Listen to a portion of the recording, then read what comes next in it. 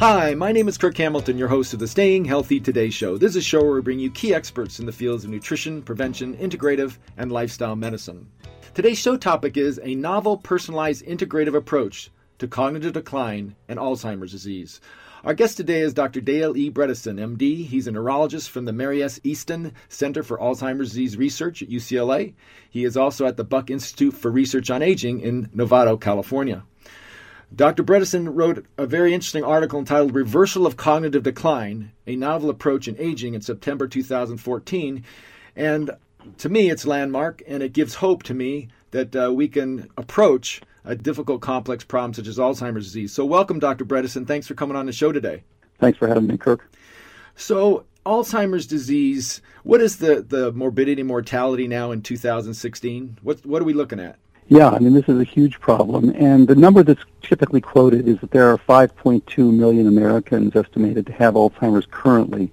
But that's actually a misleading number because most people, of course, are too young to know that they're going to get it. So I think the more important number, which isn't talked about enough, is that if you look at the 318 million current Americans living and ask how many of us will get Alzheimer's disease during our lifetime, the answer is about 45 million of the currently living Americans either have it now or will get it during their lifetime.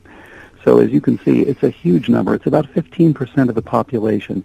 And recently it was shown that it is likely to be the third leading cause of death after cardiovascular disease and cancer. So a major problem and a growing problem. Why do you think the U.S. and industrialized countries are experiencing more Alzheimer's disease? Is it just another chronic disease, or is it a separate entity in and of itself? Well, I think you put your finger on it there, that there are chronic illnesses which are the major things that are leading to morbidity and mortality in the industrial world. So I think it is one of the chronic illnesses that we are seeing more and more in the Western world. So I shared this with Dr. Martha Morris about how my perception is that patients, they're not as afraid of cancer, they're not as afraid of heart disease, but they're really afraid of Alzheimer's disease because their perception is there's no treatment approach. And so number one, is that your perception? And number two is then the traditional approaches, the monotherapies, are they working? So it's a two-part question. So this is a problem that has been untreatable until now. Of course, as you could see from the article, I disagree with that currently, but of course that's been the goal. Our paper of a year ago was the first to show that we could reverse cognitive decline in people with early Alzheimer's disease or with MCI, mild cognitive impairment, or SCI, subjective cognitive impairment. We reported the first 10. We now have over 100 who've come through, and we're seeing similar results time and time again. This comes from 25 years in the laboratory of looking at what are the drivers mechanistically for that particular problem. One of the things that came out of the research addresses the second part of your question. Why have monotherapies failed so miserably? If you look at biomedical research, you could argue that the area of greatest failure is in the failure to find medicines that help neurodegenerative illnesses. We've been more successful with cancer. We've been more successful with heart disease. And as you indicated, it is the number one concern now of people as they age. Will I lose my cognitive function because there's been so little to do about it? What we found in our research is that if you look at the underlying pathways that lead ultimately to what we call Alzheimer's disease, and of course the biochemistry is going on for 15 or 20 years before you actually have a diagnosis of Alzheimer's disease. So this is, again, like other chronic illnesses, it's going on for quite some time. If you look at those pathways, in fact, they have many, many different inputs. We initially identified in the network 36 different pieces, which is why we say imagine a roof with 36 holes in it. To make sure that you're doing well with a dry floor, you'd have to patch all 36 holes. And so monotherapies are like patching one hole. It really doesn't make a huge difference. It does make a small difference, but it doesn't make a huge difference. On the other hand, if you address all of the many inputs to that critical balance, which is literally a balance of plasticity the balance between making and storing and maintaining memories versus reorganizing, literally forgetting, which is going on all the time. If you look at that and ask what biochemistry and genetics contribute to that balance, then you find that there are dozens and dozens of inputs. We believe ultimately there will be something like 50, 60, something like that. We know the first 36, and there are likely to be a few more, but we don't think it's going to be 500 or 1,000. So that the idea then is, just as with other chronic illnesses, you probably will need a set of things, a cocktail. And think for a minute about what happened with HIV, which is a much simpler illness. One medicine did not do very well, but of course 3 together, triple therapy, has done remarkably well. Now imagine that Alzheimer's is much more complicated, which it is. Maybe it's going to take 10 or 15 or 20, whatever. It's going to take more than one, we believe, for optimal therapy for Alzheimer's disease. But certainly with what we've done with this combination, we see repeatedly people improving. We've seen now people with dramatic increases in hippocampal volume, and that's something that cannot be a placebo effect, to see large increases in your hippocampal volume. People who have dramatic improvements in their neuropsych quantitative testing. So repeatedly we're seeing improvements with this sort of a systemic approach, really a network-driven approach. So the term, I heard it first when Dr. Bland interviewed you, neuroplasticity, and you made me feel better because you said people can occasionally forget, and that's normal, that we come and go. So what is a term, I think a lot of people think of neurons as just they're alive or they're dead and you don't get them back. So what does neuroplasticity mean? Right. So this is no different than your social network. You're continually adding and subtracting from your social network, and the neurons are doing the same thing. They have all sorts of processes, so they interact with others. You have a tremendous, about 10 to the 15th, so you have about 1 quadrillion synapses. These are contacts where one neuron is speaking to another chemically in your brain. So you have a tremendous supercomputer in your brain with about 10 to the 15th connections. And throughout your life, of course, you are actively adding and subtracting all the time. You're actively forgetting, the 7th song that played on the radio on the way to work yesterday, and all sorts of other things. And at the same time, you're remembering where your keys are and things like that. So you have this tremendous change that's ongoing all the time.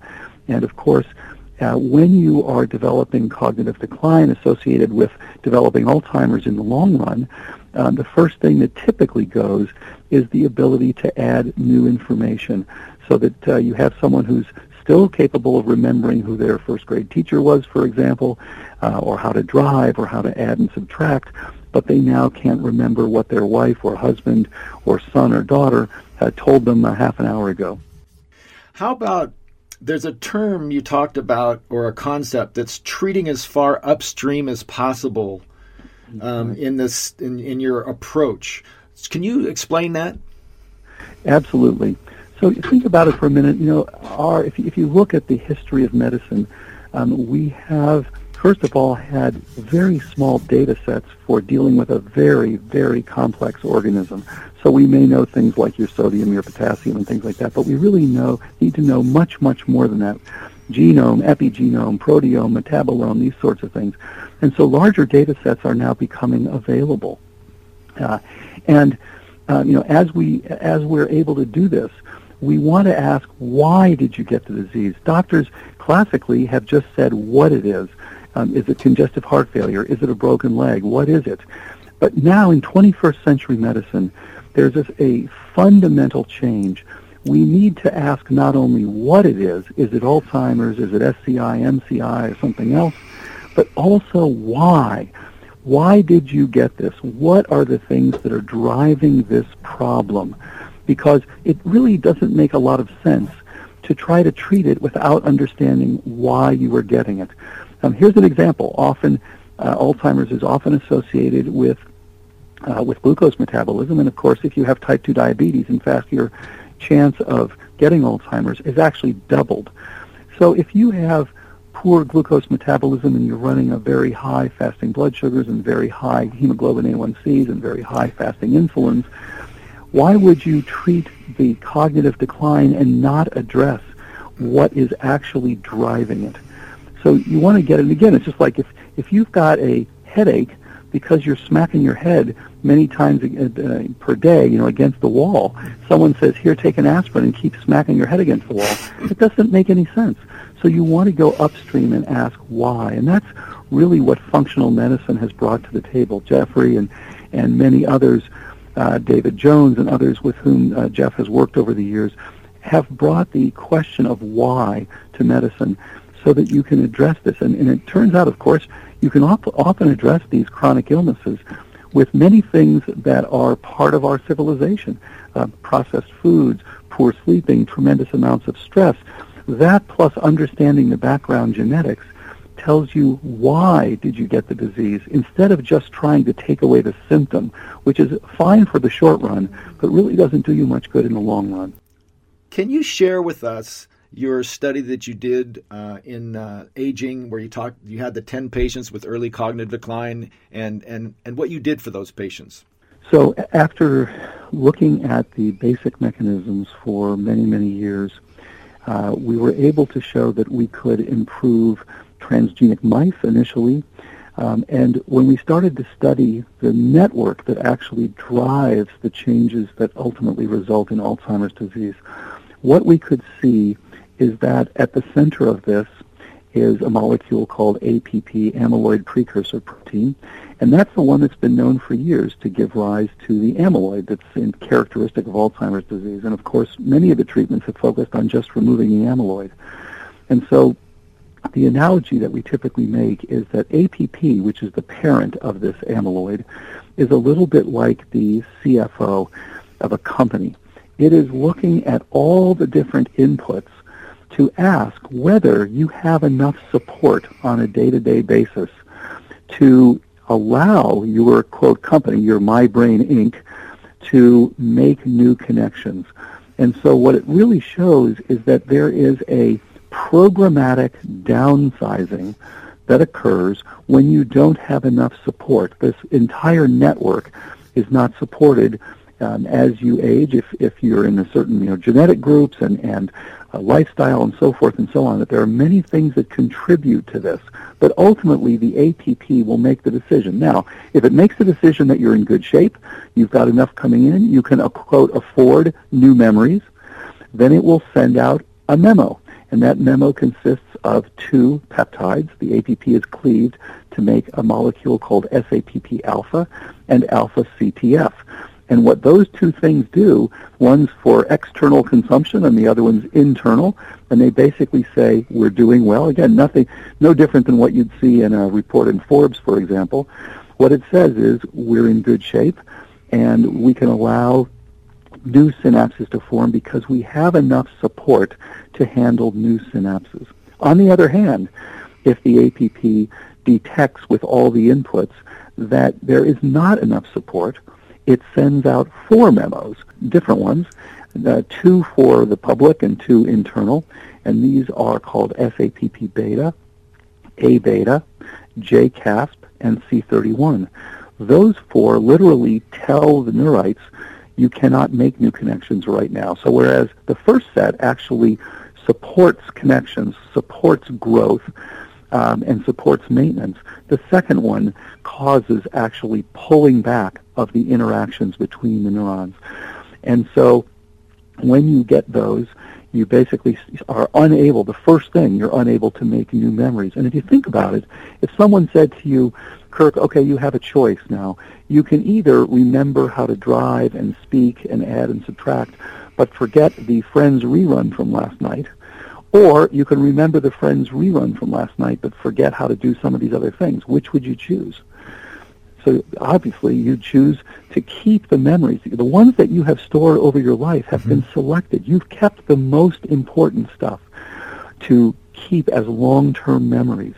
So the chance that the next thing coming in is going to be as important of those is low. So what happens, again, just like in a company, what's the first thing that goes? It's the temporary cubicles. That's basically the hippocampus. That's why hippocampal volume is affected early. And by the way, it's relatively plastic, and so in fact you can bring it back, as we've seen with these people, when you do the right things. Now, of course, over time, if you don't go upstream, as you were saying earlier, if you don't fix the reason for the problem, you will continue to downsize. So what we looked at then was, what are all the things that contribute to this balance? And what we found at the molecular level is that everything from your hormonal status, your vitamin status, your exercise status, the cortisol, and things related to stress factors, nutritional items, sleeping, melatonin, all of these things contribute to that absolutely critical balance. And on the other hand, things that you're doing wrong can contribute on the other side of that. So the whole idea of the program that we called MEND, Metabolic Enhancement for Neurodegeneration, was to change that balance, to do everything possible to reduce things on the bad side and to increase things on the positive side, to allow people once again to store new memories. And what we found is it takes a few months. So the first thing that happens is they have to correct the metabolic changes. You can measure those. You can measure the metabolic abnormalities. And by the way, everyone we've seen who is symptomatic has between 10 and 25 metabolic abnormalities or suboptimal metabolic numbers in their profile. And so we address those. Once those are fixed, it takes a couple of months for people to notice, oh, wait a minute, I can start to remember things again. And as we've seen again and again and again, as the metabolism goes, so goes the cognition. Let me ask a few questions about some of those specifics. So I think everybody would agree one of your things is to have good glycemic control, low glycemic foods. And it makes perfect sense to me. Now, you have the low grain approach. Is there something, because I know people who've reversed bad diabetes with whole grains and stuff like that. So is there something in grains in and of themselves that are detrimental aside from the glycemic issue? So you bring up a really good point. And for some people, as you said, grains aren't much of a problem. For many people, they are, especially people who are sensitive to them. And so we actually have started with a couple of approaches. One was Dr. Joel Fuhrman's approach, because he's done so well with glycemic index and with improving glycemic load. And that is a critical piece. Again and again and again, we see that people who have cognitive changes, early Alzheimer's, do have poor glycemic control. And typically they do have high fasting insulins and high fasting blood sugars and high hemoglobin A1Cs. And in fact, if you look at what's called neural exosomes, where you're actually looking at tiny fragments of brain cells that break off, you have 1.2 billion of these exosomes in every cc of your blood. It's amazing how many of these things there are. They're very tiny. They're about 100 nanometers. And Professor Ed Getzel from UCSF has done some very interesting studies showing that when he isolates those, and if you look at the ones in the blood, about 10% of them come from neurons, and the other 90% come from, of course, other organs and things like that. But if he takes the ones that are neural, and then he looks specifically at the signaling profile, and you can look specifically at how your insulin signaling work. Are you insulin resistant or are you insulin sensitive? And of course, insulin resistance is associated ultimately with type 2 diabetes. Then what he finds is that insulin resistance is universal with people who have Alzheimer's disease. Even if they didn't have it peripherally, they have it centrally when they have Alzheimer's. And this is not to say that Alzheimer's is just, quote, type 3 diabetes, as has been a common thing. We believe that it's much more complicated than that, but that is one of the important contributors to this problem. So we look at that particular aspect and look at other parts of glycemic control. Now, this gets back to your point about nutrition and about diet. We're still trying to refine the diet, because in some people it is fine to have some grains, and others it's not. So we typically ask people to look to see whether they are sensitive to grains, and of course many are, but not all. And in those who are sensitive, as long as they're continuing with grains, they're going to have things like leaky gut, they're going to have some inflammation, and in fact, of course, chronic inflammation drives the same imbalance. In fact, if we back up for one moment and ask, how does this imbalance work? How do you go from the side of the 2 peptides that are telling you go ahead and make memories to the 3 peptides, to the 4 peptides that are telling you pull back? What you find is that organisms as a whole, including humans, change that balance. They make the amyloid for one of 3 reasons, and that really tells us type 1, type 2, and 3 Alzheimer's disease. So number 1, they make that change. They make this amyloid to fight infections and as part of inflammation. So as long as you have ongoing infections or inflammation, then you will be making that amyloid. Number 2, they make it because of trophic factor withdrawal. So you withdraw things like BDNF and nerve growth factor, for example, vitamin D, estradiol, testosterone, all these things. When you withdraw that trophic support for the brain responds by making the amyloid that we ultimately call Alzheimer's disease. And then number 3, they make it in response to challenge by toxins.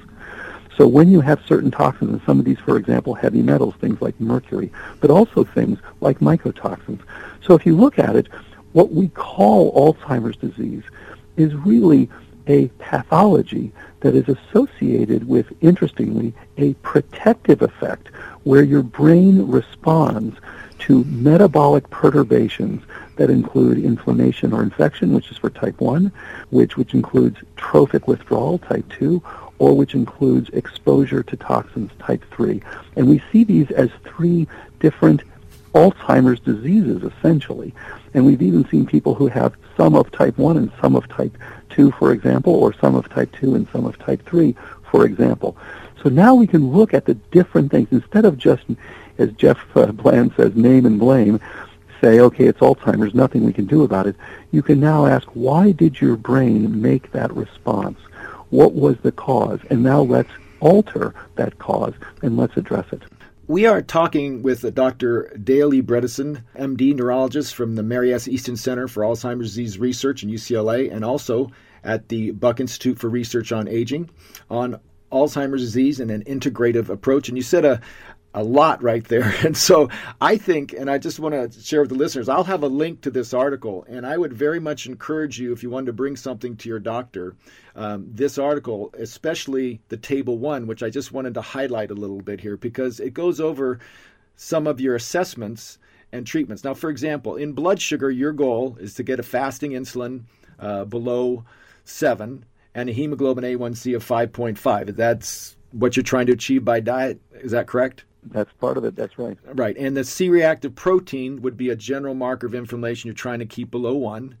Now, what's the AG ratio? I know the albumin-globulin ratio, but what is it higher than that? Why is that significant?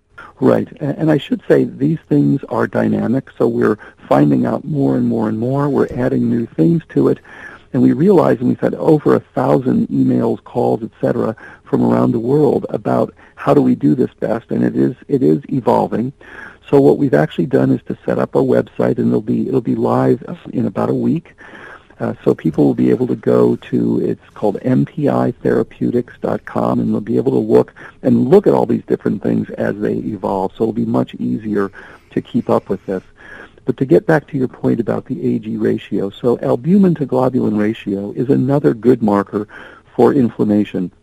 And it's one that's been used for years, and actually Dr. Ken Seaton used this for years to look at people who had mild inflammation. This was even prior to HSCRPs. And so when it falls below about 1.8, and you'd really like to see it up at 1.8 to 2, when it falls below that, what it means is that you're generating more globulin, you're producing usually in response to inflammation, and therefore at the expense of your albumin. The second thing that it does, and the other reason I like to look at the albumin to globulin ratio in addition to other markers, is that if you have some compromise of the liver, and you are decreasing your overall amount of albumin you're producing. We like to see the albumin over 4.5. Then you're decreasing your ability to carry away the amyloid. So you're making amyloid all the time, and you're actually disposing it, and it's actually carried a number of ways, but it's carried largely by your albumin. So if you have an albumin that's down at 3.9, 4.0, you are not going to be as efficient at carrying this away. And by the way, very interesting studies from Dr. Milan Fiala. This received the paper of the year a few years ago from the Journal of Alzheimer's Disease, in which he showed that if you isolate peripheral blood mononuclear cells and simply challenge them with A-beta and ask, can you phagocytose and remove the A-beta from the circulation? What he found is that virtually everybody with Alzheimer's has a very poor ability to remove the A-beta from their circulation. And on the other hand, the people who are now being treated successfully, we can show that, in fact, they go right to the normal level. They're very, very good. And this has to do, again, with the status of inflammation. Interestingly, whether you are too high with inflammation, you've got an ongoing inflammatory activity in your body, or whether, in fact, very low, lower than normal, where you're not good at mounting an inflammatory response. Either of those is associated with Alzheimer's, and either of those is associated with a poor ability to clear amyloid. I'd like to ask a couple of questions that most traditional doctors don't assess. And so how do you assess hormonal balance? You just do serum levels of all the standard sex hormones and replace them, or how do you do that? It's a very good point. And so, again, trying to just get all these things together, we took a simple approach initially. These are all evolving. And, of course, 24-hour urines are probably the best way to assess hormonal balance. Some people, of course, like to do it with saliva. We initially just asked people, because it was possible for them through their physicians, to get serum levels of these. Mm-hmm. And the goal here, again, was not to go to the low end of normal. The idea is to optimize it. So I tell people, we're going to treat you now like a competitive athlete. We're trying to heal your brain. And so the idea is not to have someone have the least that's considered normal. And as you know, as a simple example, you can literally suffer all sorts of side effects of B12 deficiency while having a, quote, normal B12. If yours is, say, 300, that is, quote, within normal limits. But it's certainly not optimal. Same thing for homocysteine. Having a homocysteine of 11 is, quote, within normal limits, but it's certainly not optimal for brain function, and that's been shown again and again and again. So initially, we have used serum values, but certainly, if one is okay with the idea of getting 24-hour urines, and that's great. That's even better. So your levels are they're higher, and I'm glad you said we want to go into the higher range of normals. Now, how do you assess gut health? Because there's a million ways to do it. Stool exams, comprehensive stool exams. How do you do that? Yeah, that's a very good point. And I think stool exams are actually a wonderful idea. What we have done typically is to look at Cyrex 2 initially and Cyrex. So typically I suggest people get Cyrex 2, 3, and 20. And by the way, I have no relationship with Cyrex. I have no financial relationship with Cyrex. I've used it because other physicians have suggested it as a good way to go, and we've had good results with Cyrex. Of course, as you said, there are other ways to do this. But what I find helpful is if there's no evidence of leaky gut and no evidence of leaky blood-brain barrier and no evidence of any gluten intolerance, then we're very interested in having people get on both probiotics and prebiotics. On the other hand, as you know, to start these right away in the presence of leaky gut is not a good idea and can certainly enhance the inflammation. So we want to check ahead of time to make sure that people don't have a leaky gut. And as you know, it's a very common problem and unquestionably one that contributes to inflammation and thus contributes to cognitive decline. That's interesting. That's a new one on me. I mean, most of these tests we do in our office, but the Thyrex test I haven't heard of, so that's good. That's a new one. Let's get to some things that people can actually, they do in your program. And maybe I should back up. I don't quite understand Is there a clinic at UCLA or the Buck Institute where these people come? Could you explain that part first, and then I'll get into what people can do? Yeah, that's a very good point, and this has been the common question. Where's the clinic I go to get this done? So the issue here is, this has come from 25 years of work with test tubes and transgenic mice and fruit flies and cells and things like that. So we have not had the infrastructure to get this done. So what we've done with these first over 100 people is to work with their physicians, and typically either a functional medicine physician, an integrated physician, sometimes a neurologist, whoever is working with these people. So what we've done then is not to be practicing medicine with them, but to be providing medical information, providing information on the research that can be used by their physicians. So we are now working with a group to set up a national and hopefully ultimately international group, as we're also working with a group from the UK and also with a group from China. And the idea here is to set up a network of physicians that will have access to this information and that will be able to treat people who are in early stages of cognitive decline. I mean, it would be sort of like they went and looked at your table 1 and copied those tests and gave them to their patients. Is that kind of it? All right. I wish it were that simple. No. So the idea here is to provide training. The science behind this, why there are a lot of nuances. We've had a couple people who've said, I went to the table and I just tried to do a few of these things, and where do I buy this and where do I buy that? So it's first of all, it's evolving. Second of all, there's a lot of basic research behind this. Why are we doing part A, B, C, D, E, etc.? Why do you need to do the number of things that you do? Those sorts of things. So the idea here is to look at the metabolic profiling. And in fact, a number of people have said, well, if I just do one thing, what's the one thing I should do?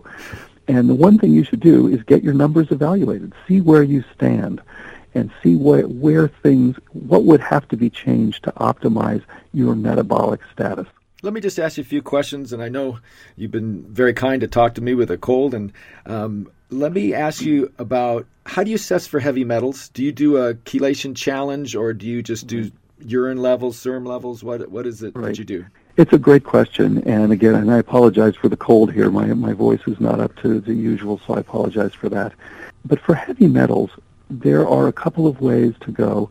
I have no relationship with Quicksilver, but I believe that it's one of the good tests available today because Dr. Shade and his group have done some wonderful research over the years and looked at ways to separate inorganic, for example, from organic mercury. They have 2 tests that we'd like to have the patients run. One is the so-called tri-test for mercury. The other one is a metals test that looks at 19 different metals and metalloids. And I've found that very helpful. On the other hand, some people prefer the 6-hour urine samples. Some people like to do it with chelation, without. Of course, with chelation has some advantages, but also some disadvantages. So right now, what we're doing, we're asking people to get Quicksilver if possible, and if not, to do either a urine test or at least a serum test for these metals. I think one thing I want to get across, or hopefully that I get across or you get across, is that there's really hope for Alzheimer's disease patients, even if they've got it. Is that correct? Or am I stretching? Yeah, and I realize that this goes against what's listed on websites and what you hear on TV and all that sort of stuff. But what we've seen again and again and what we published last year suggests that there absolutely is hope, and especially the earlier the better. So, as you know, you don't just show up on day one with full-blown Alzheimer's disease. You go through a period where you're at risk, but you are normal cognitively, followed by a period, what's called SCI, subjective cognitive impairment. And by definition, that means that you know that there have been changes, but that on testing, they're not showing it yet. And part of the reason, of course, is our testing tends to be not very sensitive. So people, again, will be told, you're still within normal limits. And so for example, I had one guy tell me, well, wait a minute, I spent my life at the 99th percentile winning math contests and things like that, and now they're telling me I'm at the 50th percentile, so everything's fine. Well, no, he knows that things aren't fine. Well, by definition, that is called SCI, and if the tests are sensitive enough, then it will be called MCI. So that's the third part where you now have mild cognitive impairment. By definition there, you're still able to do your activities of daily living. However, you're already now, you know that there's something wrong, and the tests are picking it up as well. And then the fourth stage now is finally what we would call Alzheimer's disease, where you actually have a decrease in the ability to do your activities of daily living. So what we've seen is improvements in people who are in all those stages except late Alzheimer's. So the people who are far progressed in Alzheimer's, we've not seen much in the way of improvement. I have had a couple of emails, people saying that their relatives did some of the things that we suggested, and they saw some improvements, but we have no objective data on those yet. And so what we'd like to do, and what we suggested in the paper, is to do a larger clinical trial. Now, ironically, this all started in 2011 with a proposal we made to do the first comprehensive clinical trial, and this was to be for MCI, for pre-Alzheimer's disease. And we submitted this for the public and private IRBs in Australia, and they both decided not to allow us to do this test because they said it's too complicated and that you just need to do one drug at a time. And the argument we made is, well, wait a minute, that Alzheimer's disease isn't that simple. And so to have an impact on it, we would like to affect multiple things at once. So ironically, we're ending up trying to get back to where we started, which is the proposal for a double-blind, placebo-controlled clinical trial that now has many variables instead of just one variable. I think that's the way, what we would call programmatics, we see as the way of the future. Instead of saying, here, you've got a problem, take this pill, it's here, take this personalized program, and then continue to optimize it over time. So that would be a double-blind, placebo-controlled trial, and that would be intense. I mean, that would be very complicated to organize. Let me ask you a couple of controversial components, or maybe not controversial to you. Medium-chain triglycerides from coconut oil. There's some evidence that saturated fat isn't good for Alzheimer's, but then everybody's using coconut oil. Tell me your opinion. Yeah, this is interesting because everyone's quoting this, that, and the other, and the problem is everything we look at is changing one variable. And so the problem is if you've got a problem that needs many variables changed to have an impact, let's imagine, for example, that it takes, let's say it takes 36 things to change Alzheimer's, and that no one of them by itself has a statistically significant effect. How are you going to find out if that helps? You can't just do each thing by itself. So what you're going to have to do is a combination of things and then ask, did that combination have an effect? Once you get an effect, now you can start subtracting things. So to ask, does coconut oil or other medium chain triglycerides, does this help by itself, is kind of unrelated to what we're doing. What we're trying to do, however, is to change what has been typically, as you know, a carbohydrate-based metabolism into more of a lipid-based metabolism. And there, as you know, there's a lot of evidence out there that suggests that carbohydrate-based metabolism is associated with increased risk for Alzheimer's, certainly by the time you have type 2 diabetes. And even before that, just people who have high fasting blood sugars are at increased risk. So that's huge. And then the second piece is that a change to lipid-based metabolism does seem to be helpful for brain function. So that's why we recommend that people include in this overall program some access to medium-chain triglycerides, be it through coconut oil or other MCTs.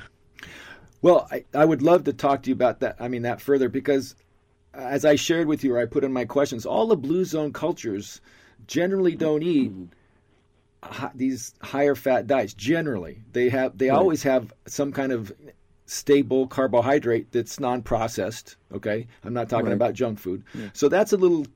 It's a little confusing to me because I don't see an example of these cultures that actually we want to functionally, or we want to imitate, because they're living a long time and they're functional, and then they die.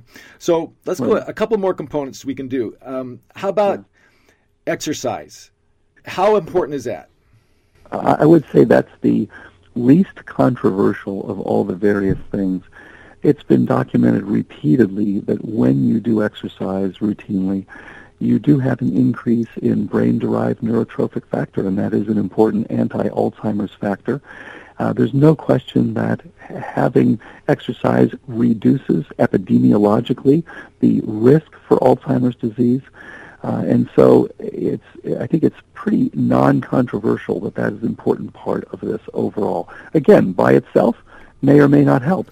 But as far as one of the 36 holes, absolutely. How about sleep? What happens during sleep? Because I work real hard, so I probably lost a few brain cells from not sleeping enough. How does that affect it? Yeah, you and I have the same problem. I tend to, get my most work done when people are being quiet between 10 p.m. and 2 a.m., and I know it's not good for me. It's something I'm trying to fix with my New Year's resolutions this year. And, of course, anyone who's been an intern knows that lacking sleep is horrible for you. So this is a very important one. And as you know, in our culture, it's a badge of honor to say, I worked all night on this. I really worked hard. And therefore, I must be a good person because I worked all night. Well, unfortunately, you're doing yourself a tremendous disservice.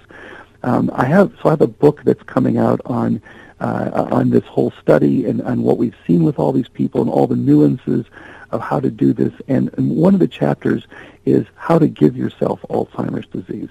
And of course, in reality, you wouldn't want to do that, but it's good to go through all the things that one would do so that you can know not to do those things. And of course, one of the things you can do the best to damage your cognition is to make sure that you get very poor sleep for a number of reasons. I mean, for example, just melatonin alone has been used in a clinical trial. And melatonin does seem to help and does seem to reduce A-beta, for example. Again, by itself, it's not going to do much. But you want to make sure, and as a number of people have pointed out, you really want to, if possible, get 7 or 8 hours of sleep a night. You would like to get to bed before midnight, preferably. You'd like to get deep sleep. And, of course, sleep apnea, one of the biggest problems, where people don't know they have sleep apnea. And that needs to be checked, and that's something, again, that's in the paper. Very important to know whether you have sleep apnea and to fix that if you do. Well, maybe we'll end on that one because now I'll get depressed about.